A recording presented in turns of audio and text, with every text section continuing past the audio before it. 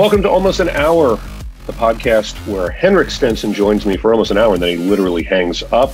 Presented by Callaway Golf. Henrik, what's going on? Not a whole lot. Enjoyed a Thanksgiving break. And now we've got a week here to do some training before I'm heading out for the last event of the year, which is the DP World Tour Championship in Dubai, the season-ending tournament on the European Tour schedule. Yeah, so before we get to Dubai, I do want to go back just prior to Thanksgiving. Sunday at Sea Island.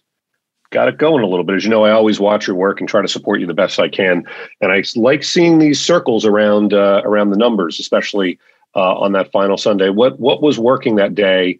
Because I know you were hopeful going into that week to see some good numbers, and we saw them on Sunday. Yeah, I had even though, in all honesty, I don't feel like I maybe necessarily played as well as the scorecard showed. I wish that was the case, but as you know by now, I'm a bit of a realist, and I had a super hot putter on the Sunday, no question. I think I out putted the field on Sunday by 2.4 shots. So. These guys on the PGA Tour aren't really bad putters. So if you manage to get ahead by 2.5 shots, almost you've drained a couple of bonus putts out there, and there was no question. I made 2 or 3 putts between 25 and 35 feet. So there were certainly helpful additions. Then you're not shooting 7 under by not giving yourself any other chances than 30 footers. So we managed to get a couple of approach shots in tight and solid putting between 5 and 10, 15 feet as well. So all in all, it was a good day on the greens for sure. And I've done some work with my coaches, and I'm at least hopeful we're trending in the right direction. So we'll put some good work in and see if we can carry on with a good finish here in Dubai in the next couple of weeks. So talk to me about when you make the first long putt. Does that just kind of energize you, and then the next hole or a couple holes later when you have another one, you gain more confidence? You're like, well, I just made one of these. Or is it one of those where you kind of make it and you almost kind of laugh at yourself, where you're like, oh, got birdie when I probably should have made par on that one? Yeah, sometimes it can be that way, but it's if you play this game long enough, you're going to have those ones that looks like they can't miss, and they still for some reason manage to do that. And then, of course, you're going to have days when you're just making a couple of bonus putts or whatever. But I'd certainly say that I got, after rolling a couple of good ones in, I think you free up even more and you see the line. To make good putts, you gotta see the at least when you're a visual putter and you just see where you need to start the ball, and you just have the freedom to let it go. Once you've made up your green reading and decision making and everything, you just got to try and let it happen. And I certainly think I did that well on the Sunday, and that's why we made a few more. So we're just gonna try and carry on. And like I said, we got a full season ahead of us here, starting in the middle of January, and this fall, which has been an interesting one. It's been an interesting year. We've touched on that about 1,000 times already. So I just want to try and get into the routines of seeing my coaching team and getting good work done and try and pick up some momentum and build some form, because when I've played this year, it certainly hasn't been great. So we're just onwards and upwards, right? Yeah, absolutely. And I think a lot of the credit goes to the text you got after round one, where someone told you to make more birdies. So you did. Yeah, absolutely. So just keep on texting that difficult thing, and I'll do the easy part of making the birdies. So thanks. Well, it seems like if no one says that to you, then why would you go do it? All right, let's talk about the DP World Championship. As you mentioned, obviously an event you certainly must love, being the success that you've had there. When you show up to a golf course where you've won, and you've won more than once, does that again energize you? Does that do you go back to those good places, and do you suddenly be like, all right, I know what I need to do here? Or is every year just a different and a fresh opportunity? No, I think it certainly gives a good vibe when you show up at an event that you won and played well at in the past.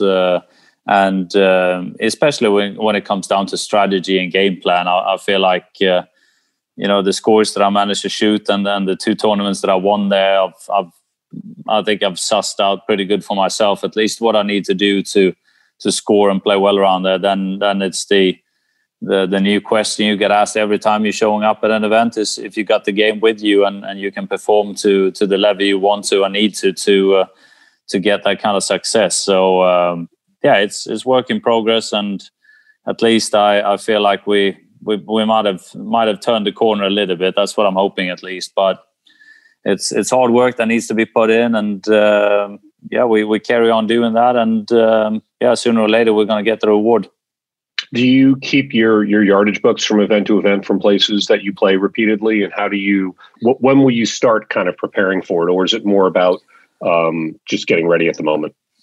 Yeah, it's more about just getting ready. And to be honest, I haven't really carried a book during my career. I never really carried my own book. I've always been relying on my caddy to do that. I'm kind of involved in the counting at times and certain things, a little bit of a double check here and there to help out. But in general, I don't carry the book. I kind of got it in my mind and what's there in front of me and let the caddy do his or her job, and I kind of focus on. But that's smart, because if you had your own book, then you would be able to be blamed for potentially a misyardage or something, because you would in theory have it yourself. By never having the book, it's never your fault.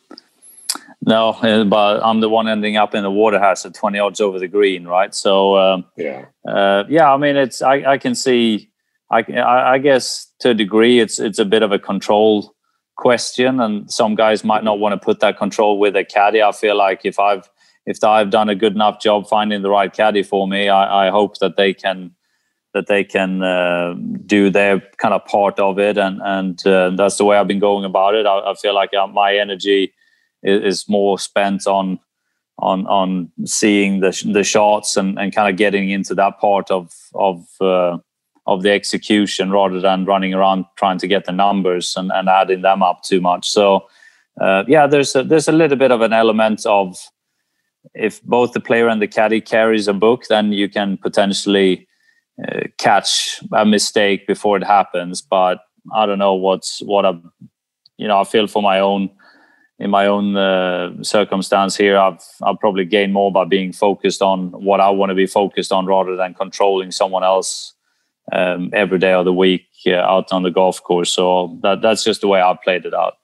That makes sense. All right. A couple other questions about Dubai. And then, of course, we're going to get to Ask the Iceman. And Henrik, I don't know if you saw it, but we got some golfing nightmares. We're going to get to those a little bit later in the podcast.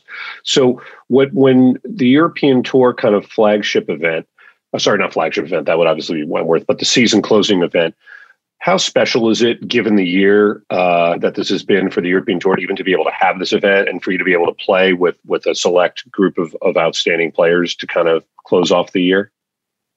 Yeah, I think it's, everyone's happy to be able to have the Deeper World Tour Championship down in Dubai. It kind of rounds off what's been a crazy year. And as an addition then of the top 60 players, they originally, it's always been the top 50, or in the last couple of years it's been the top 50, but they extended it to the top 60 of the Race to Dubai rankings, plus tour members who are within the top 75 in the world ranking. So this is going to be my only start since the pandemic on the European Tour. I haven't played anything in the summer in Europe either. So it's going to be fun to round off the year with a good event like this one.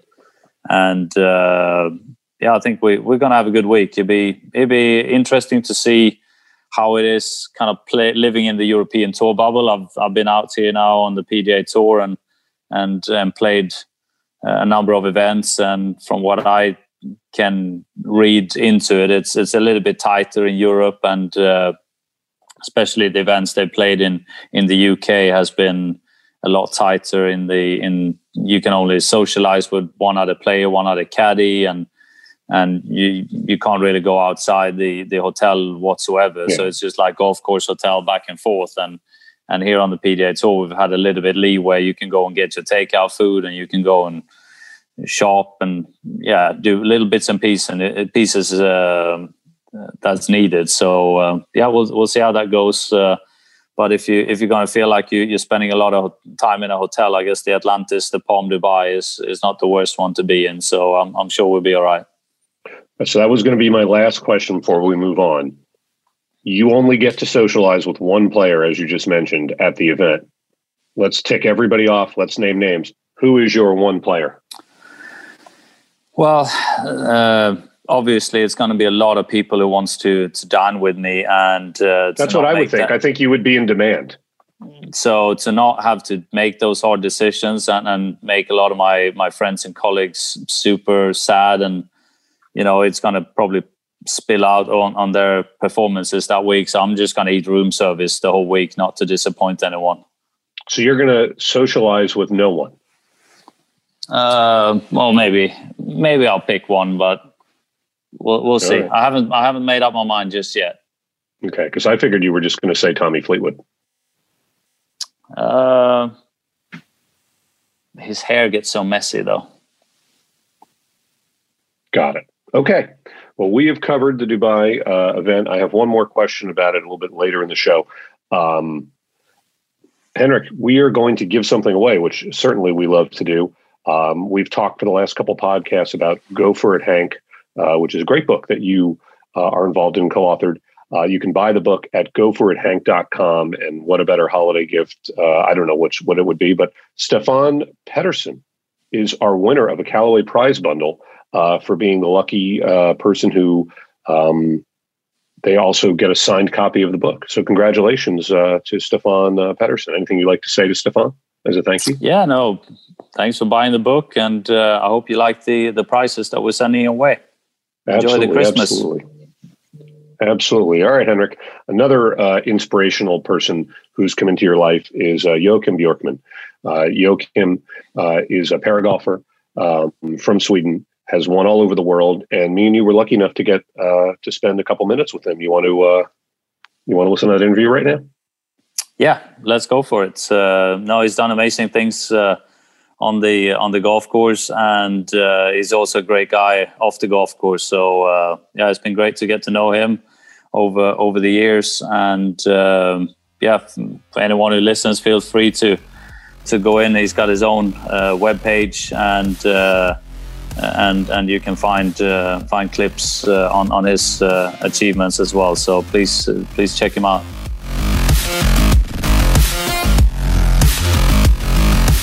All right, Henrik, we are joined by someone who you know very well, who I'm getting to meet for the first time, and I think all of our listeners are going to enjoy a quick conversation with. Joakim Björkman, a professional golfer, a paragolfer, and someone, Henrik, who received the Henrik Stenson Foundation Scholarship a few years ago, has also taken part in the Henrik Stenson Paragolf Camp, and most importantly, a hell of a golfer. Joakim Björkman, welcome to joining us. It's almost an hour with Henrik Stenson. He probably would spend hours with you, but he only gives me about 45, 50 minutes before he hangs up. Yeah. It's a hard man to reach. He is. So can you explain for some of our listeners who haven't heard your story, can you talk about the golf that you play and how you got involved in the game? And then more importantly, how you got to meet our good friend, Henrik?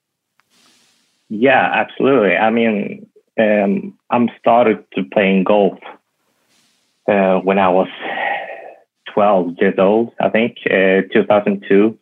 But I think the really kickoff order was when Tiger won the Open at St. Andrews 2000. Mm-hmm. That was my mind started to rolling. And then 2 years later, I found an ad in the newspaper, in the local newspaper. It was the local golf school for juniors. So I signed up. That was 2002. And then from that summer, it took me 5 months to get 15 in handicap. So then I knew that this is my kind of sport. So Jeff, what's your handicap now, Jeff? Do you beat 15? I'm 9.0. Okay, so just barely after a whole life, you barely beat the 15 handicap that Joakim got in 6 months. So I mean that's certainly a quicker descent in the handicap than I ever did when I started playing, because I started playing roughly at the same age, and I didn't go down to 15 in 6 months, and I remember that much. So that's a heck of a start to the golfing career, Joakim. Yeah, I mean, I find very quickly that the stick and the ball is my kind of sports in the most. I mean, you play street hockey. I mean, you play many different sports with the stick and the ball. So golf come in very handy. And talk to me about when you first met Henrik and how your relationship has developed over the years. Actually, the first time, I don't know if Henrik remembers it, but I think it must be like 2003 in Barsebäck, when the Scandinavian Masters or something. I just said hi to Henrik and shook his hand, and that was actually the first, but more officially it was when I got the scholarship 2014. And then from then it's been really nice to have him, to talk with him and everything. And Henrik, tell me what inspires you about Joakim's game, because I watched some video content and I was already inspired. But tell me when you first met him, and since you've met him, how he inspires you. Yeah, I mean, other than seeing him briefly back in 2003, there I got involved supporting the disabled golfers or the para golfers in Sweden. I got the recognition as the golfer of the year in Sweden number of years in a row, and there's a scholarship there that I'd seen a program about the disabled golfers and what they were doing with the sport and how much fun they had. So I pointed my little scholarship in their direction, and that was kind of the start of what's now a very strong relationship that we've had for many years. And they called me up a few years after that and asked if I wanted to be their ambassador, kind of, and get involved. And we just taken this into something really, really great. We got the different camps. We got the event now, and we had a startup this last summer here with a couple of camps for the young kids, to give them an opportunity to find out what golf is about and to try and get them hooked. And the same way that Joakim and myself got into the game one time there many years ago. So it's been a lot of fun, and obviously within this group you have a couple of players that are really working hard at the game, and they love not just playing golf and practicing golf, but they like to compete. And Joakim is one of them, and he's had some great success. He's got a great game. He hits it solid and obviously do a lot of things well, to shoot the scores that he does and to be able to be competitive. And he can give us a little bit of a rundown of the tournaments where he's played. I know Italy has been really good hunting grounds for him over the years, and it was 2 or 3 times that he became the Italian champion. So it's just great to spend some time with the guys and see them every summer and see their progress, and more than anything, how much fun they have with golf. And when you have it as a profession, as I do and have had for many years, I have to admit that every now and again you kind of maybe lose out a little bit on the just pure enjoyment of playing the game. When it's your work and what you do every day, sometimes that can take over, and it's just a great way for them to interact and be outside and have fun with golf. So we have a lot of fun together. All right, Joakim, I'm going to put you on the spot here because we got to help our guy Henrik. Yeah, so absolutely. You just got back from Dubai recently, and Henrik next week is playing in Dubai. Tell him a little bit about the golf course, what conditions it's in, and one shot that he needs to work on between now and then to take advantage based on what you saw at the golf course. Now make sure you listen here, Henrik. Write this down. This is important stuff. Yeah. I think Henrik knows pretty much of especially Jumeirah and Dubai in generally, but I don't know. You always have to strike the ball well from the tee. That's the main thing.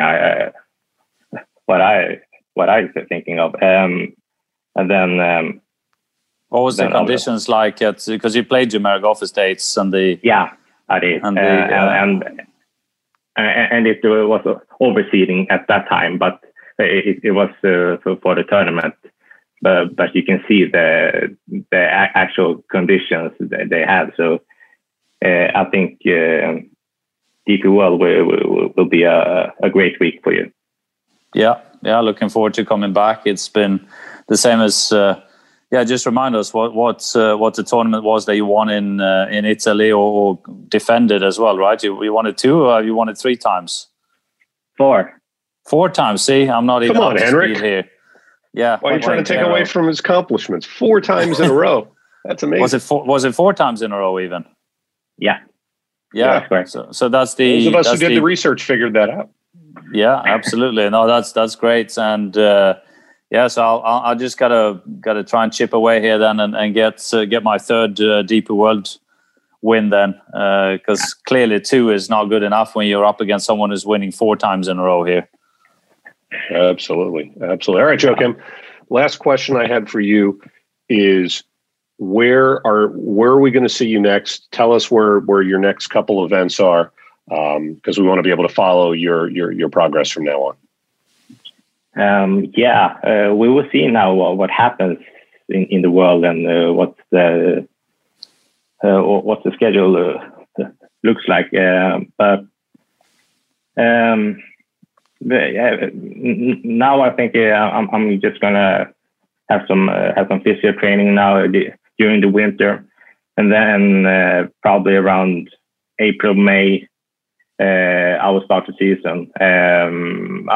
I'm used to go to the US in May, so probably the US will be the start for next year in May, I think. All right. Well, we wish you nothing but success. Congratulations on all the achievements, and thanks for spending some time with us on Almost an Hour with Henrik Stenson. Yeah, thank you for having me. Yeah, thanks. Enjoy the break. All right, Henrik, that was inspirational. To learn more about Joakim Björkman, go to joakimbjorkman.se. The website's amazing. I did a little deep dive on it prior because you can tell how prepared I get for these things. So I was checking it out yesterday. Super inspirational person. And I'm going to give you a compliment, which, I don't always love to do. But the fact that you've been so involved with both Joakim and many of the other para golfers, well done. Thank you. It's been a lot of fun. So, any way we can help out and support. Absolutely. All right. You know what else is a lot of fun? Ask the Iceman. We use your social channels, that's yours, Henrik, not mine, to get questions from your fans. We're going to ask some of them right now. And free T-shirts. Have you been rocking the T-shirt around? Yeah, I took 3 of them on at the same time because it gives me even a better feeling. I kind of thought, and again, I was just watching the broadcast from afar. I wasn't totally locked into it. I kind of thought you were almost wearing the Ask the Iceman T-shirt for your final round at Sea Island under your polo, but I might be wrong. All right, here's our first one from Stefan Halverson. What's the worst Christmas present you ever received? And then second question, what gift are you hoping for this year and why? I guess the worst one would have been the one you never got. That's How about true. that? But his question was the worst gift you received, so he clarified this. The worst one I ever received. Well, I think I was giving a bathrobe from my wife a long time ago, and I just did the mistake of not looking super excited when I opened it, because I thought I already had one. I already had a bathrobe, so why do I need another one? And she got pissed with me, and I should have just said, "Oh, what a lovely gift!" And yeah, exactly. and so on. So it wasn't really that it was a bad gift. It was a bad reaction on my end. Really, I was the bad one here. So okay. Well, the good news is she probably has forgotten about the story, and you just reminded her. She has not. To this, she has not. I've heard it numerous times over the years. She has not forgotten about this. Nice. All right. And what are you hoping for this year? Clearly not a bathrobe. I hope we can have a much more normal 2021. That's all I'm wishing for. I like it. And a healthy one. Sense. A healthy 2021. Yeah, how about healthy that? 2021 for everybody. All right. Well, unfortunately, the gift that I have gotten you is not going to be the worst, and it's not a healthy 2021 because I can't give that. From Chua Chu Chuan, when you play in Asia, what's your go-to Asian meal? And I apologize in after the fact for butchering your name. Yeah. Yeah, I guess it kind of depends on a little bit where in Asia you are, but I think like a noodle and chicken and noodle stir fry, something like that. That's always a safe option. I kind of like that. Some vegetables, chicken noodles, not too spicy, or a curry as well. I enjoy a curry, so nice. Same, kind of more on the mild to medium spiciness. I don't want something that's turning into flamethrowers out of your mouth. That's not really for me. But no, I love Asian food and eat it. Every now and again, even when not in Asia. So yeah, really like it. Are you a sushi person? Yeah, I like sushi as well. Absolutely. I didn't really eat sushi growing up, so that's something that probably came into the picture about 20 years ago, in my kind of early to mid 20s, something like that. But I enjoy sushi. There's still certain things that I'm not like really dying for on the sushi menu, but I like kind of most of the normal stuff. I'm a little bit more adventurous than California rolls, but I'm not eating raw octopus either. So yeah, okay. We're kind of somewhat halfway in between. Okay, well that's good to know. All right, the next one is from Hans Olav. Har du slukat vida in Horkoniat, which I can translate it for you, Henrik. It says, have you stopped folding your right knee in the backswing?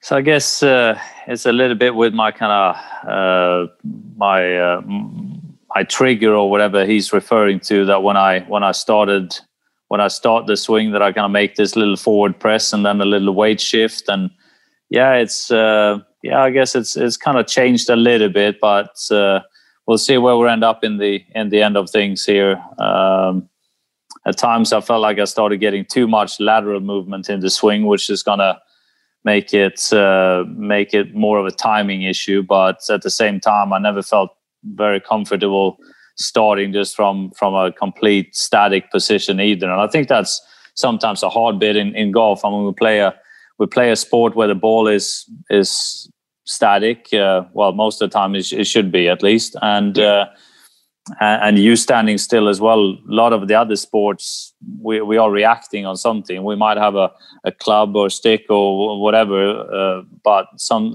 object is coming at you with pace and you're just reacting. But here, that little round thing is just staring back at us. And so I always felt like I needed a little bit of movement to start the swing. So that's kind of why I have that kind of trigger. Yeah.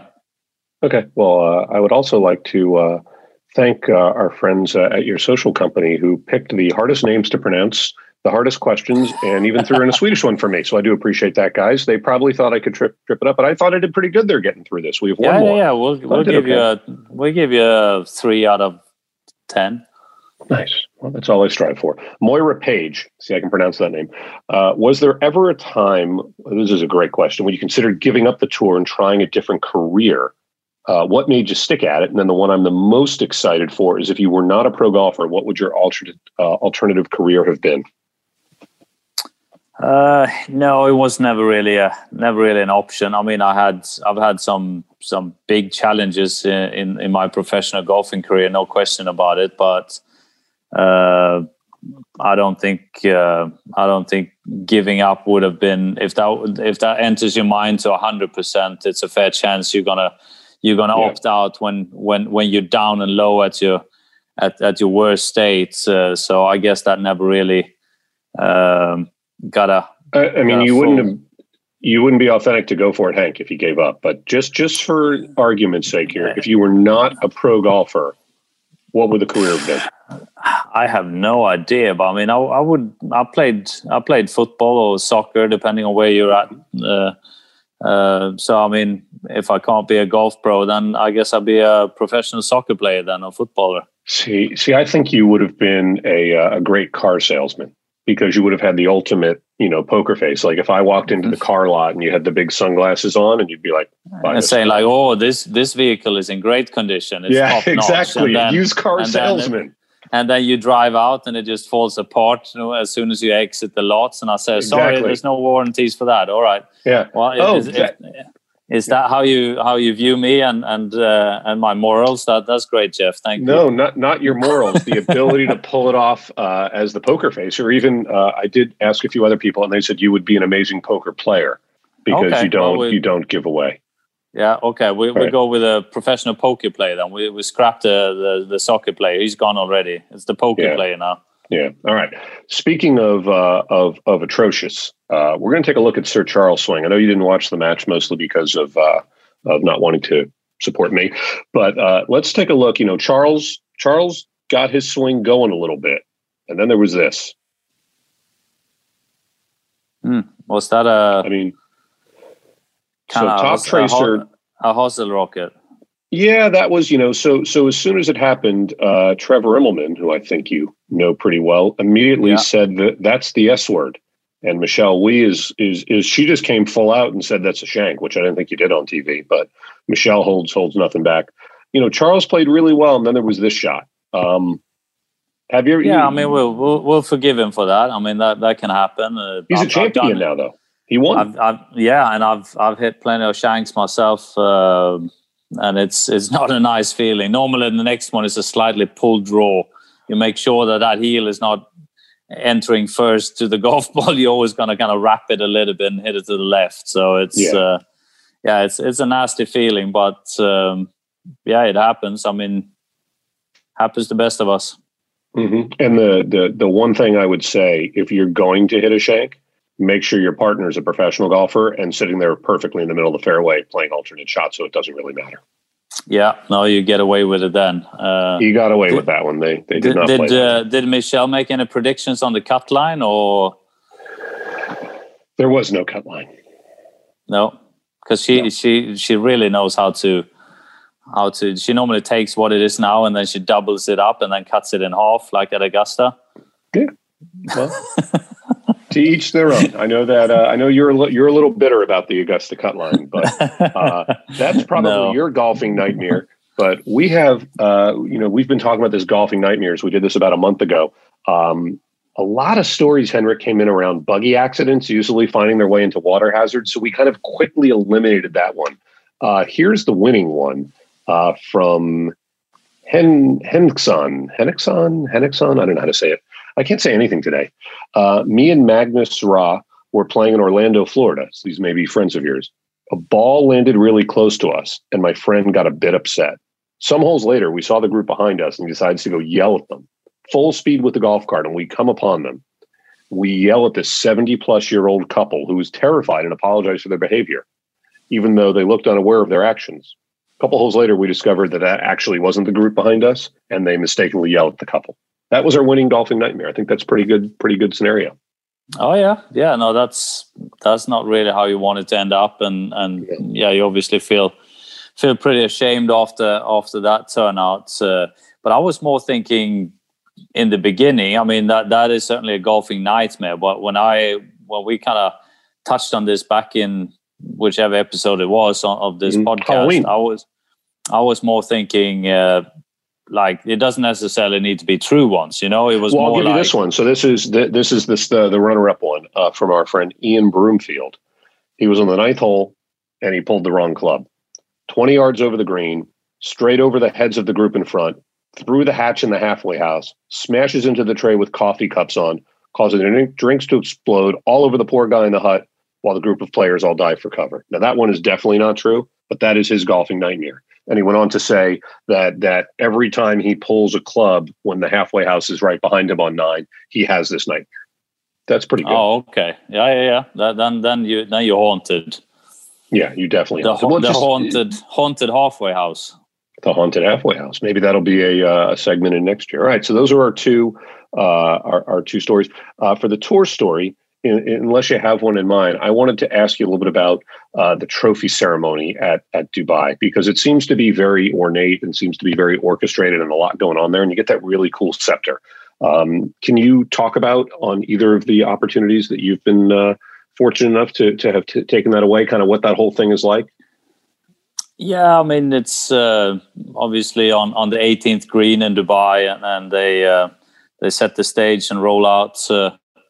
I think we're on a carpet. I can't remember, but we got some tables and the backdrop and all the representatives from the government, from the tour, from the sponsors, from DP World. Everyone that is involved is there, and then you get to receive. Well, the good thing for me in 2013 was that I won both. So I won both the final and the race to Dubai as well. So it was pretty easy in that sense, because they gave both trophies to the same guy, and that's happened a couple of times. But most of the time, you have a winner for the race to Dubai, and you have the winner for the tournament. Don't ask me who you start with. I think you start with the winner of the tournament. You do. They do the tournament first, and then they do the race to Dubai after. Yeah. So then, I mean, the champion for the week will be announced and make his way onto the stage and receive the trophy, and then they call up the overall winner for the race to Dubai for that year, and he gets the other trophy. And like I said, I'm pretty pleased to have had actually both of them 2 times. So they're cool looking trophies. We get the replicas of both of them, and also when you win the overall, the race to Dubai, you also get the Harry Warden trophy, which got all the names of the previous winner engraved, so you can see all the great players that have won that in the past. Yeah, and the scepter is amazing. Like, I would just get on the plane and I would say, "And take me home now," and try to see if it works, because why wouldn't Time you? Time travel. All right. Yeah. Speaking of time travel, how do you handle world travel? I did a little research for this pod, and Dubai is not exactly close to Orlando. I know you get there by flying. I've done the research. But in terms of getting your body ready for that many hours of time zone changes, what's your secret? Yeah, there's not really any secrets to it. I feel like over my career, I think I'm probably coping a little bit better, pushing myself through and into the new time zone than I maybe used to back in the day. But I certainly sleep less on the planes, and I struggle, even though I'm most of the time traveling in a very convenient way. I still feel like I'm struggling to even in a good seat get a good night's rest. So I got some plans now, because I'm leaving on this upcoming Sunday here, and flying from Orlando up to New York. I got a pretty long layover in New York, and then jumping on a late flight, I think 11 p.m. to Dubai. So because of the pandemic and everything, the schedules for Emirates Airlines and a lot of airlines obviously changed dramatically, and the normal direct flight from Orlando to Dubai is not flying since a way back. And I guess this will mean that I then land on Monday evening at about 8:30 at night. So I just got to try and figure out. I should be able to then, flying out of New York at 11 p.m. by midnight, I should be able to get at least a few hours of sleep, and then I'll be up for a while or most of the flight. Then I'll try and stay awake.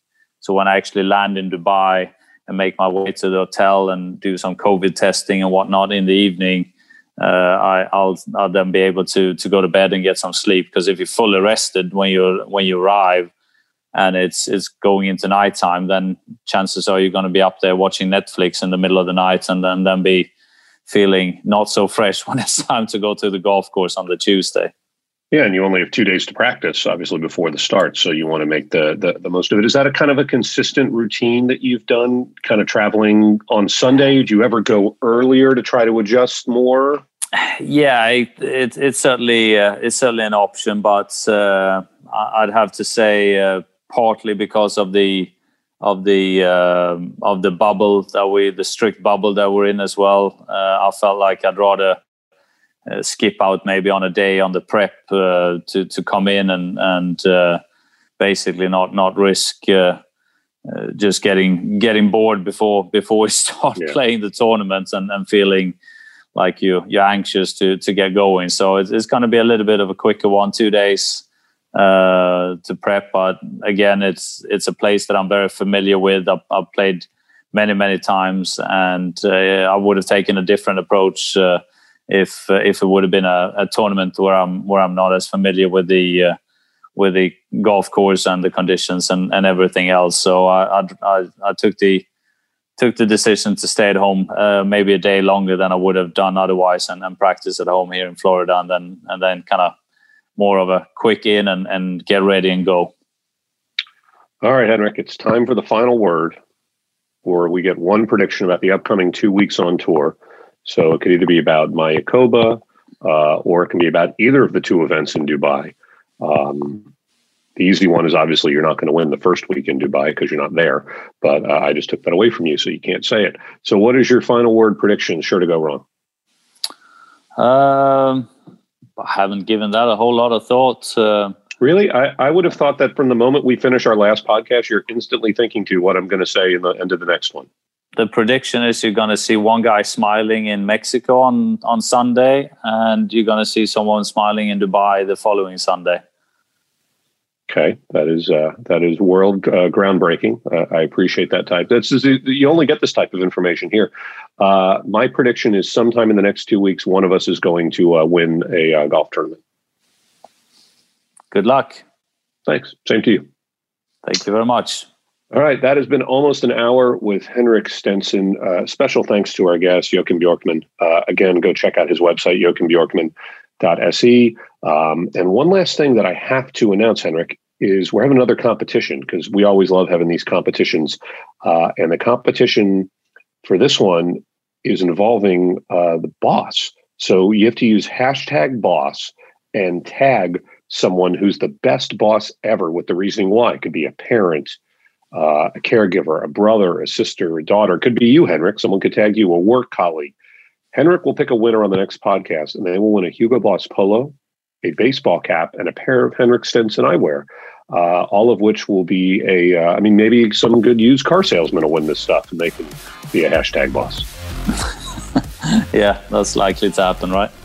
Yeah, absolutely. So make sure you get your entries in, tag someone, use the #BOSS, and Henrik will pick the winner, and we'll announce it next time. Thanks so much for spending almost an hour with me, and best of luck as you travel over to Dubai. Thank you very much. Take care.